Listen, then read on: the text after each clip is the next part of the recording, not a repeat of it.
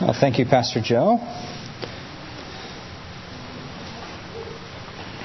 Well, it is indeed. It's wonderful to see the children in here. It's just a blessing to worship God together as a family. I'm always pleased when we are able to worship and do that way. He has designed the family so that we can worship Him together. And so it's wonderful to see all the young ones here this morning. Well, as Joe mentioned, this morning we'll be continuing through our study of Colossians. So please flip to, or turn in your Bibles to Colossians chapter 1.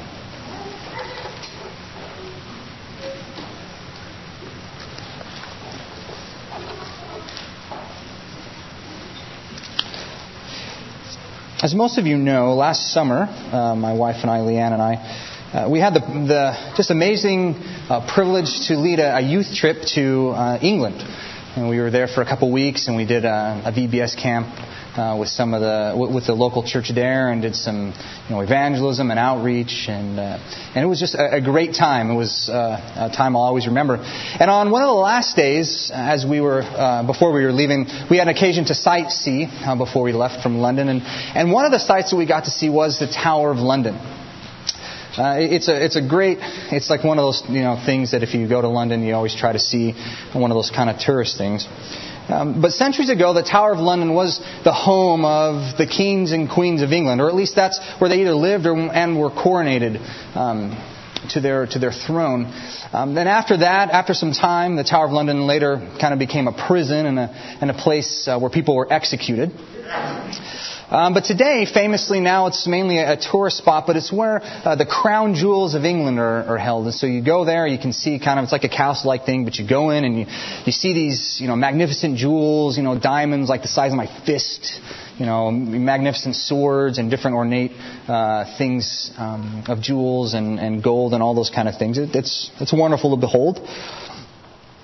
And guarding the Tower of London today, aside from the Royal Guards, and the Royal Guards are those guys with the red coats and those big kind of fluffy hats that they can't smile, so you can dance in front of them and they just stand there. In addition to them, there's a group called the Yeoman Wardens, and they're also known as beef eaters. You may have heard of them. They're called beef eaters because centuries ago, part of their pay was in beef, which was an expensive commodity at the time, and so some of the lesser expensive guards or military people will be envious of that because they were able to eat beef. And I don't know if you've ever seen them, or maybe you have, you didn't realize it, but their uniforms are not really like the kind of military uniforms you might see. They're more kind of something you would see from an Alice in Wonderland movie or something like that. They kind of got your Mad Hatter kind of hats and kind of flowery different things, and they're black and they're red. And so it's not really the kind of uniform that you would see out of a prestigious military guard. But to them, to those Yeoman Wardens, the uniform is one of dignity and respect. It's one that they've worked hard to earn, and one that they take pride in keeping, and one that they work to have respect. And so I was curious about how one becomes a beef eater. Not necessarily that I have any ideas of trying to become one, but because I'm a history buff and I'm interested in those kind of things. And so I did a little research and found out that it is actually very difficult. There are only 35 of them, and the 35 of them actually live within the walls of the Tower of London with their families, and they guard it and also keep it. In order to become a beef eater, even today, one must have served at least 22 years in active service in the military, and has also, while serving, received a long service and good conduct medal. And in addition to all this, today, the beef eaters just shows a sign of our times with tourism, but they also serve as the official tour guides of the Tower of London. So when you go there, you can pay for your own tours from a different agency, but when you show up there, they are the tour guides. And so in order to become a beef eater, they go through like a very strenuous history exam covering over 600 years of history of dates and names and people and places. And it's not just a written exam. When they finally try to go take the test, their kind of the superiors walk around, and they have to walk around the Tower of London pointing out why certain towers are important, what happened, who did what and where, and so they're judged on how quickly they go and how accurate the information is. And I was surprised to see how regimented it is. And the reason why they do this is because when the people of England and even tourists come, there's a certain expectation of these beef eaters. When they see them and these people in uniform, they expect them to know about the Tower of London. They expect for them to be able to give insight and keep their offices a place of respect. They're expected to have certain knowledge and experience. And so all who wear this uniform go through these rigid qualifications to make sure they're worthy to do so. They don't just pull people in off the street to wear the uniform. They take pride in the uniform and they work diligently to be worthy of it. And in finding this, I thought that, in many ways, this attitude should also be the same for you as a Christian, for you as believers. A person who calls himself a Christian should also have certain qualities, certain things that people expect to come from you. Certain knowledge, certain lifestyle choices. So that you walk worthy of the name. That you walk worthy of being a follower of Jesus Christ. It's a worthy office. And so we should work to walk in a way that is worthy of that. And that's what Paul turns to this morning. That's what Paul's topic and instruction is for us through the letter of the chapter 1 of Colossians, rather. And just by way of reminder, before we get into the text, last time we talked in the beginning of Colossians, Colossians was written by Paul from a Roman prison to a group of believers in Colossae who he had never met before. He didn't know these believers at all. He knew about them because there was a man named Epaphras who came. He was most likely the pastor of the church. And he came to visit Paul while he was in prison. And Epaphras, as ministers do, he shared with Paul the concerns and the strengths of the church and what was going on and the things that he was happy about, but also some of the challenges they faced and some of the questions that he had as a minister. And so in response, Paul writes this letter. And in the beginning, in verse 3, he notes that he thanks God for them. He prays for them, and he is grateful to God for the work that the Lord has done through this group of believers.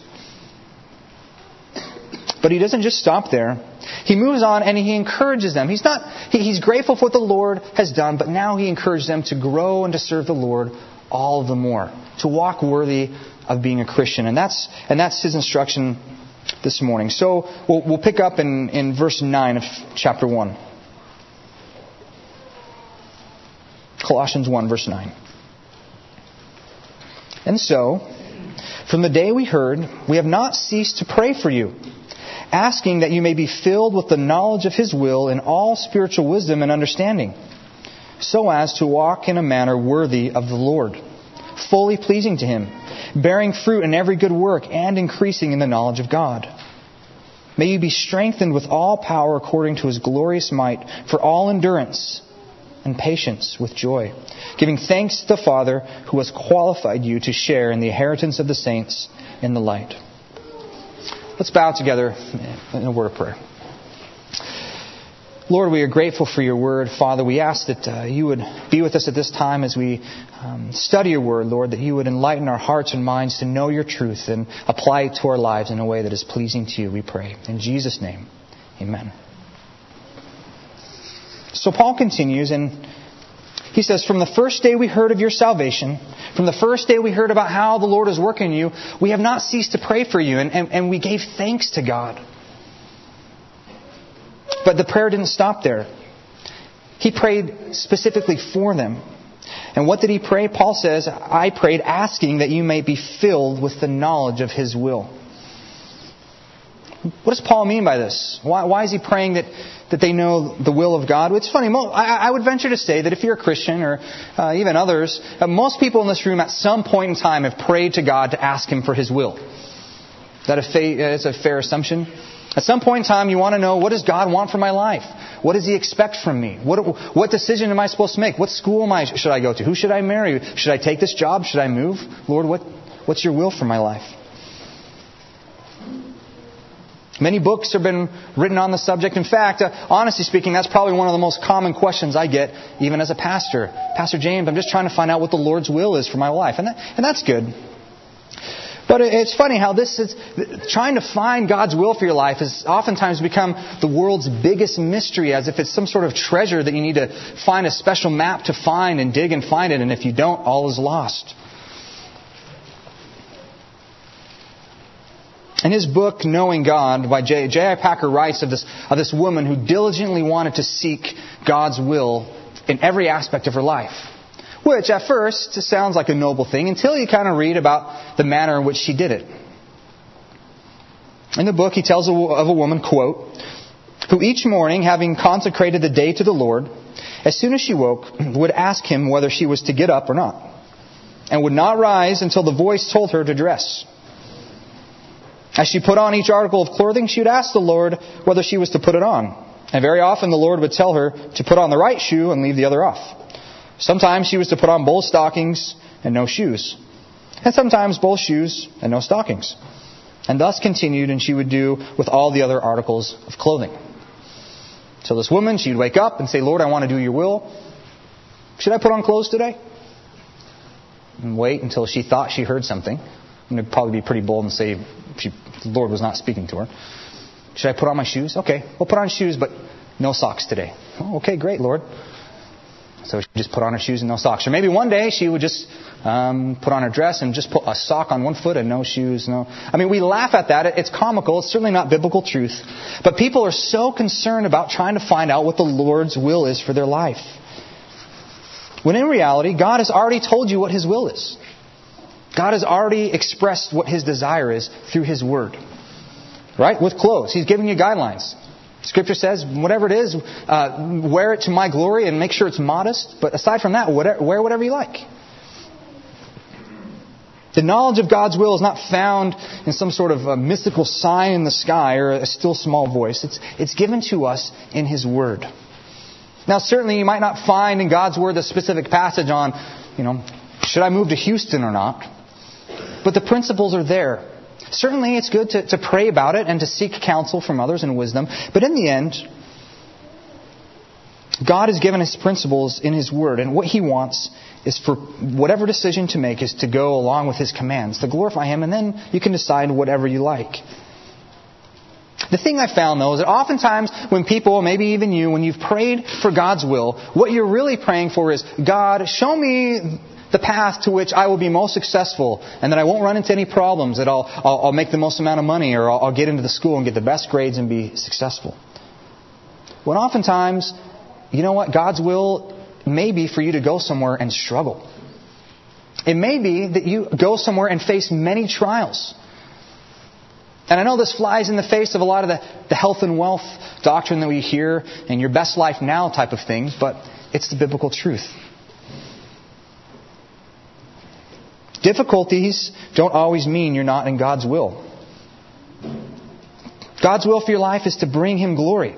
That's what He desires. And oftentimes, He uses those struggles and trials to reveal areas of sin in your life. Areas where you need to trust Him more. What God wants for you, His will, is just obey His Word and bring Him glory. And so Paul prays, and he's asking his request for this church and all churches, including our own, is that they would be filled with the knowledge of God's will. And how is this primarily found? Through His Word. That they would know His Word and know how to please God. He wanted them to live more according to their Word. And so He said, I'm praying that you're filled with the knowledge of God. The word filled, it means to fill up completely or to not be lacking anything. But it can also mean to be driven by something. Kind of like a wind would fill, wind fills sails on a ship and blows them wherever they may go. The word filled means to be complete but also driven by. And knowledge here, it's a deeper form of knowledge. And it just means to be not lacking, a deeper, close knowledge. In this instance of God's Word. Paul's prayer for the Colossians here was that they would be driven by God's Word and the knowledge found in Scripture. And Paul doesn't stop there. He says to be filled with God's will in all spiritual wisdom and understanding. Wisdom here is not just head knowledge, it's seasoned knowledge. Seasoned knowledge of how to know God and to know Him deeper. And understanding here is how to apply the knowledge. So in Paul's opening prayer to him, he says, I gave thanks for you, but now I want you to grow in your maturity in your faith. And this begins by knowing God's Word more and knowing how to apply it in everyday life. That you have understanding so that when you see a situation, you know right away. You don't have to go and look in your Bible. You don't have to call your pastor or your mom. You just know, okay, this is what God would want me to do because His Word tells me to. That's what His desire was for them and for us as well. He wanted God's Word, His will, to pour forth from their life. And why? Why does he want this? Why is he praying for this? Well, he makes it clear in verse 10. Going back, he says, I'm praying that you might be filled in the knowledge of His will and all spiritual wisdom and understanding, so as to walk in a manner worthy of the Lord, fully pleasing to Him. What Paul's desire is for this church in Colossae, and the same principles apply to us, is his desire was that the Spirit would enable them to walk in a way that's worthy of the name they bear. They called themselves Christians. And that means they're a follower of Jesus Christ. Are you a Christian? The world recognizes that if you're a Christian, you follow Jesus Christ. And that is a magnificent name to bear. And so Paul's desire is that you walk worthy of that name. That's what he wanted them to grow in. He's grateful to the Lord that they received faith and that the Lord was working with them, but he wanted them to grow and increase it all the more. What greater aim, what greater goal in life is there to be able to be said, you walk worthy of the name Jesus Christ? That should be our chief aim in all things we do. Do you think about walking worthy when you talk with your friends at school? Do you think about walking worthy when you have conversations with your coworkers? Or when you're out with playing games with friends, or out in parties with other families? Do you think about walking worthy in all the things you do? So how do you do it? You might say, well, James, okay, I know I want to walk worthy, but what exactly does that mean? Well, Paul gives us some helpful descriptions of this. It's not necessarily a comprehensive list, but if you follow what he says here, you're well on your way to walking worthy and fully pleasing the Lord. And so in these next couple verses, verses 10 through 12, Paul describes 4 elements of godliness to strive for so that you walk worthy of the Lord.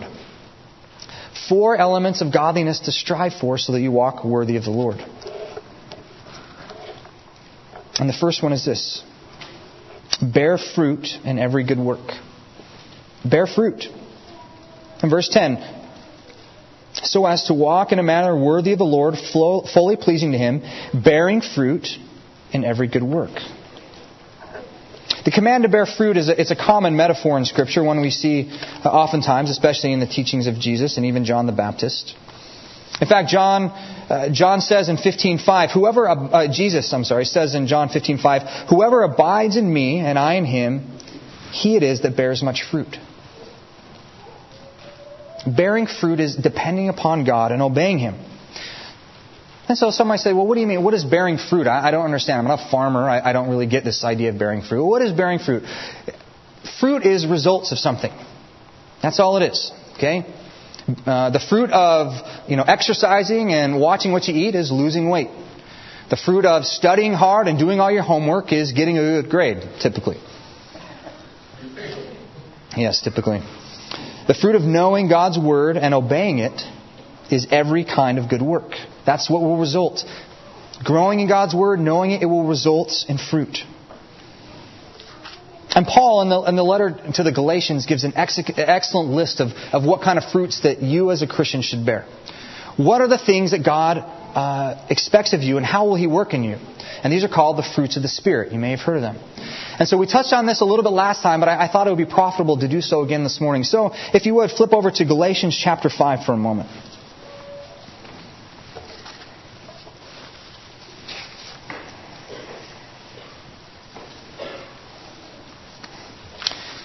And here Paul essentially instructing the Galatians, the church in Galatia, to much the same that he is in the Colossian church.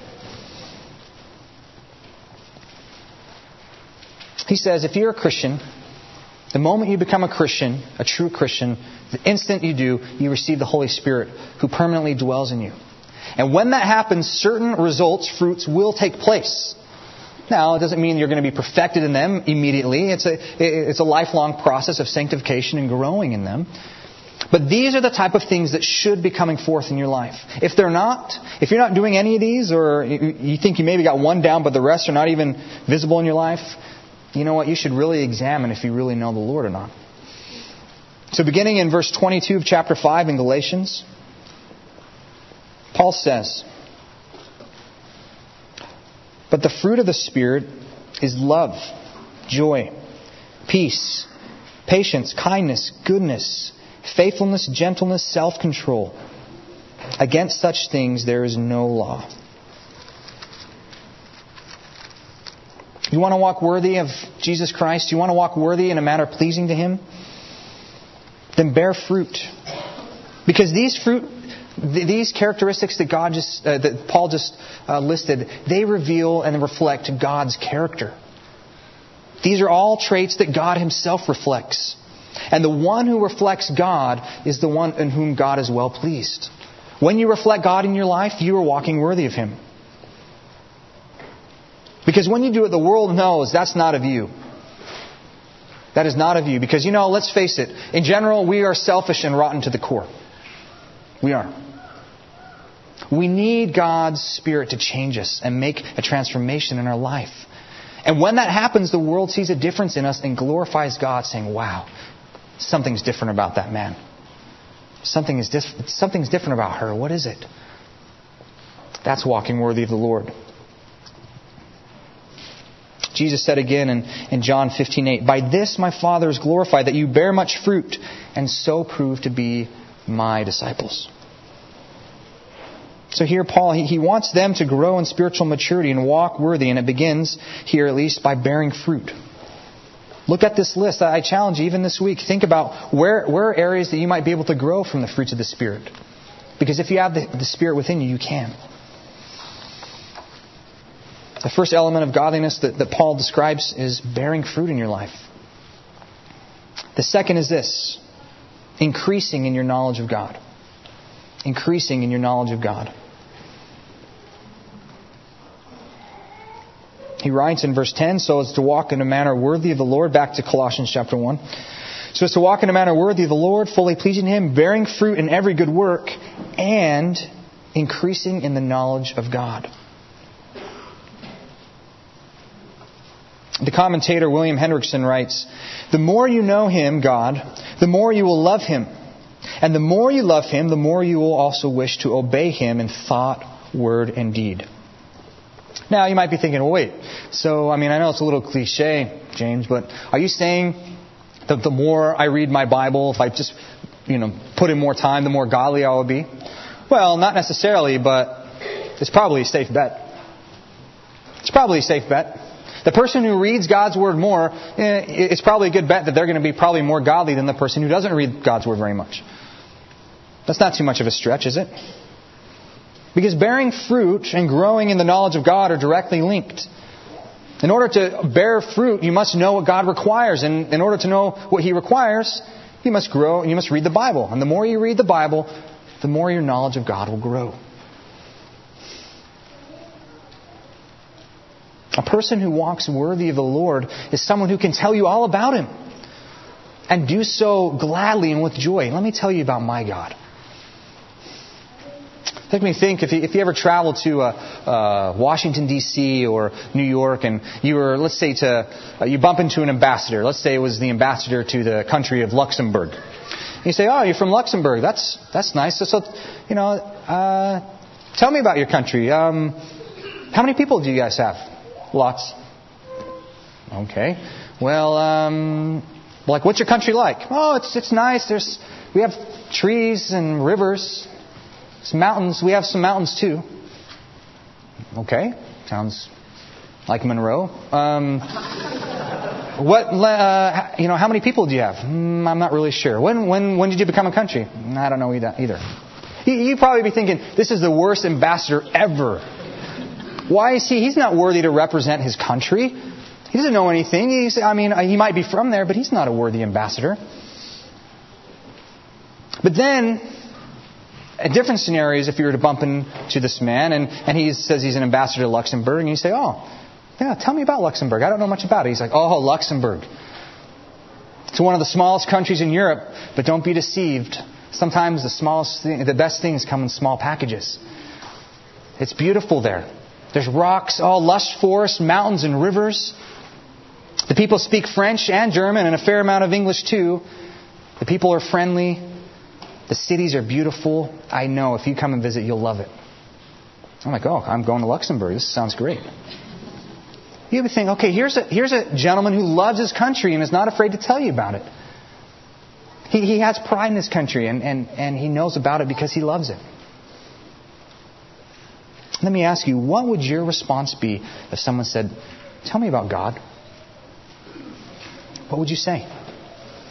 Would you be able to tell people about His marvelous attributes and His marvelous works that He's done and His faithfulness and His goodness? Or would you say, he's big. He created things and Jews, He likes the Jews, I think.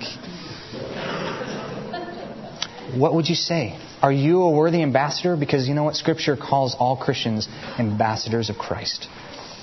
So grow in your knowledge. And if you grow in your knowledge of Him, you'll grow in your love of Him. And the more you do, you walk worthy of Him. And that's what His desire was for the church in Colossae, Paul's. And His desire would be the same for us too if He was writing to us today. Increase in your knowledge of God. And you'll walk worthy. Number 3. Number 1 was bear fruits through good works. Number 2, grow in your knowledge, increase in your knowledge of God. Number 3, strength for all endurance and patience. Verse 11, strengthened, or may you be strengthened with all power according to His glorious might for all endurance and patience with joy. Being a true believer, being a worthy believer means sticking with it to the end.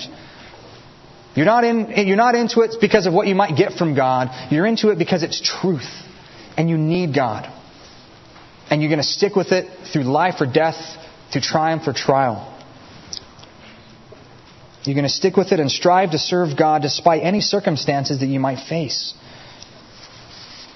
And when you grow in your knowledge of God, your strength and your courage will increase. Because you start to know and you start to see what life is really all about.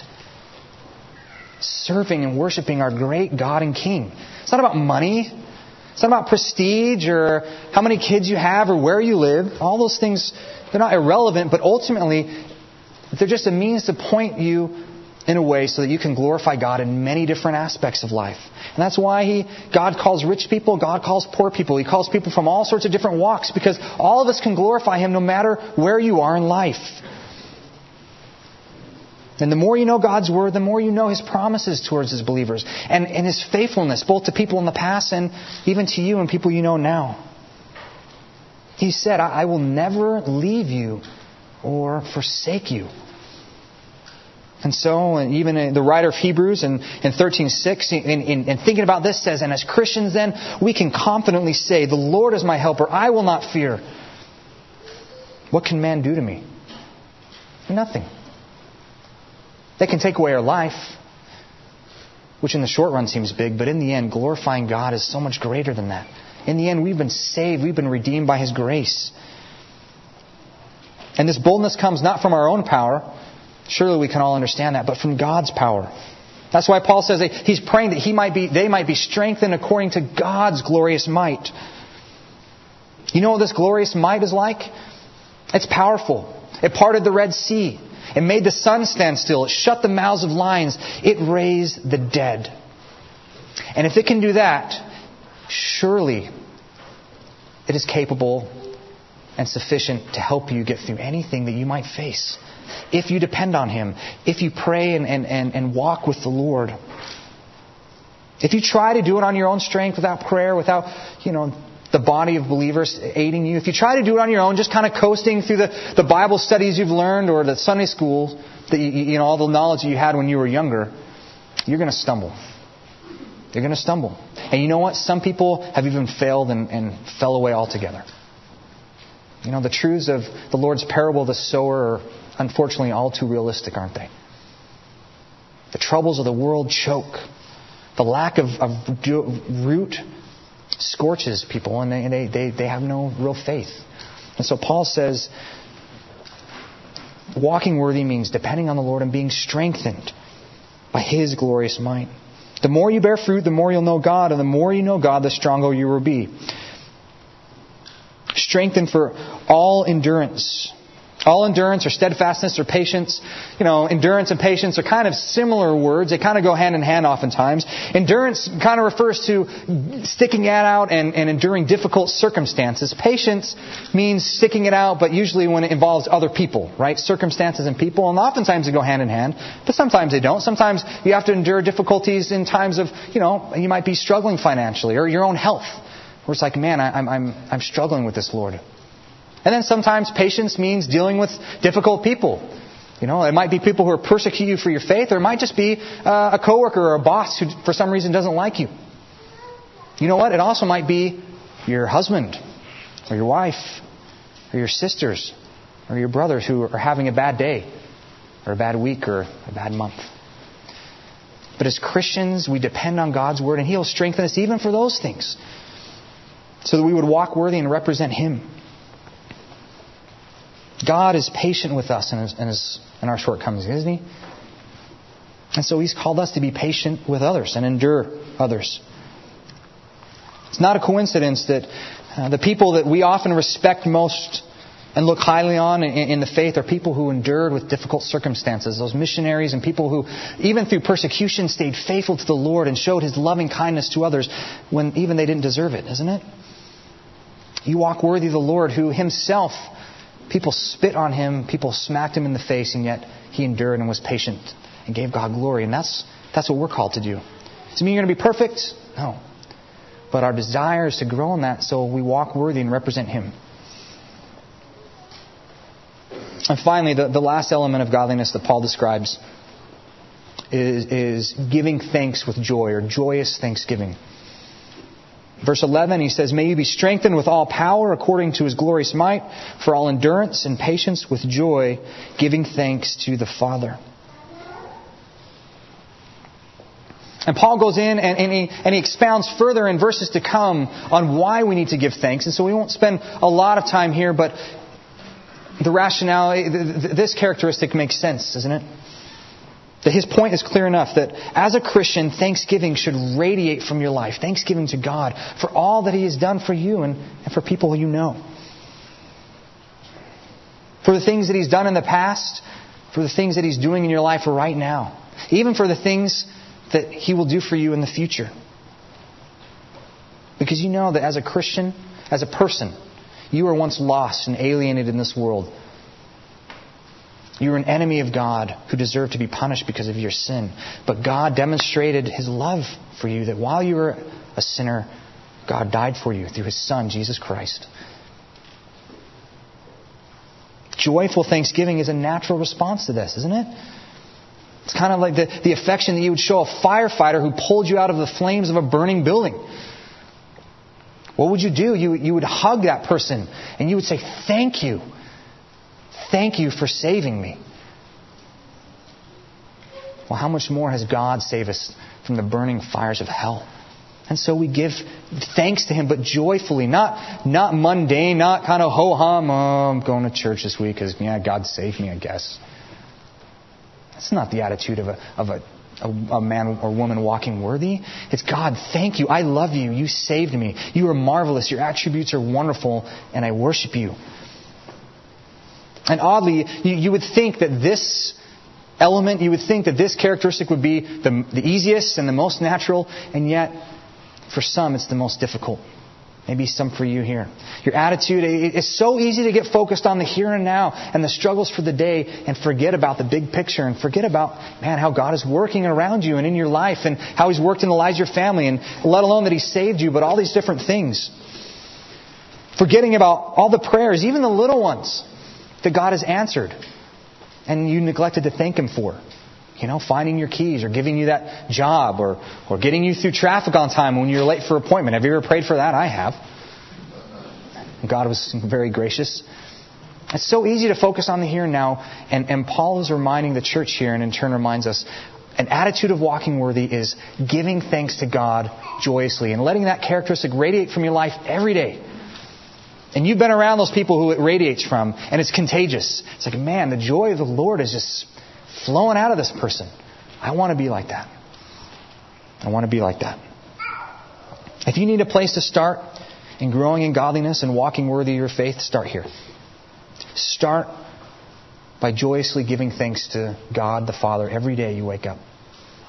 Because the more you do that, you will be driven to know more about Him and to want to love and serve Him. And from that is going to flow fruits. And from that is going to increase in your knowledge of God. Give thanks to Him for what He's done and make that a regular part of your life. So Paul, he gives us a glimpse on what it means to walk worthy, what it means to honor the Lord with the way you live. And he says it begins by just growing in your knowledge of His will and all understanding and knowledge through the power of His Spirit, and then bear fruits of every kind of good work. Increase in your knowledge of Him so you might know how to please Him better and know Him more so that you can gladly tell others about Him. It means enduring, trusting in Him, and being patient when times are rough. We know it's not easy. We know you're not going to be perfect, and He knows, but He can provide the strength you need. And finally, it means just have a life of joyous thanksgiving to Him. Grow in these things, live in these things, and you will walk worthy of our Lord Jesus Christ. Let's pray. Father, we give thanks, Lord, for this morning, for this wonderful reminder to us about all that You've done for us and the privilege it is to be named amongst Your people. Lord, what a high honor it is to be known as a follower of Jesus Christ, the King of Kings and the Lord of Lords. I pray that it would be the desire of everybody in this room to know You and to be known by You, and also to live lives that are worthy of the name that we bear. Father, that when we stand before You, we will not be ashamed of our works, Lord, but that we would hear, "Well done, good and faithful servant," Lord. We thank You for Your grace. We thank You for Your kindness, Father, and pray that You would strengthen us to be pleasing to You. In Jesus' name, amen.